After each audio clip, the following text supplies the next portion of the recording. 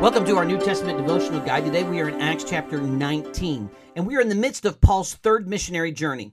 His third missionary journey begins Acts 18:23 through chapter 21 and verse number 17. In the first 10 verses of Acts 19, we see that Paul meets 12 men, verse number 7 says, who have received John's baptism of repentance, and this baptism that's looking forward to the coming of the Messiah, but they have not received Jesus as their Savior.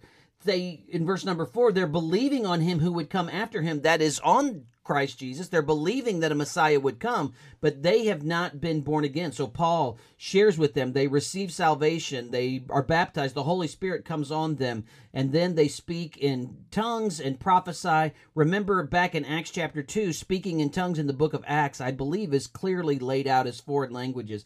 There are those that oppose and are hardened to the way, as Christianity was called then.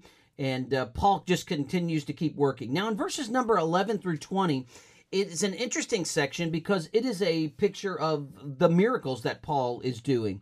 Now, there are three key times of miracles in the Bible. We think the Bible is often just full of miracles, but three key times is when most of the miracles take place. During the life and ministry of Moses, during the ministry of Elijah and Elisha in the Old Testament, and then during the time of Jesus and the apostles. So those three key times were really times that had more miracles than the other times. But there are 7 sons of Sceva, and these men try to exorcise a demon. Notice what it says in verse number 13, in the name of Jesus and Paul who preaches. And the demon spoke, Jesus I know, and Paul, but who are you? And the demon-possessed man overcame them, and fear came upon the people, and many came to faith in Jesus. But notice in verse number 19, because there were those who were practicing the occult and magic.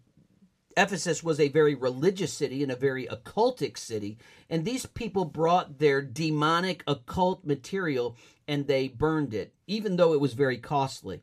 And this is a great challenge for us as believers. We need to stay away from demonic-themed material, from demonic-themed movies, from Ouija boards, from horoscopes. These things are not of God, but they are of the evil one. And as believers, we do not need to mess with that. Then in Acts chapter 19, verses 21 through 41, we see Paul, as he's planning to travel, he sends Timothy and Erastus ahead. But what we find here is a riot takes place.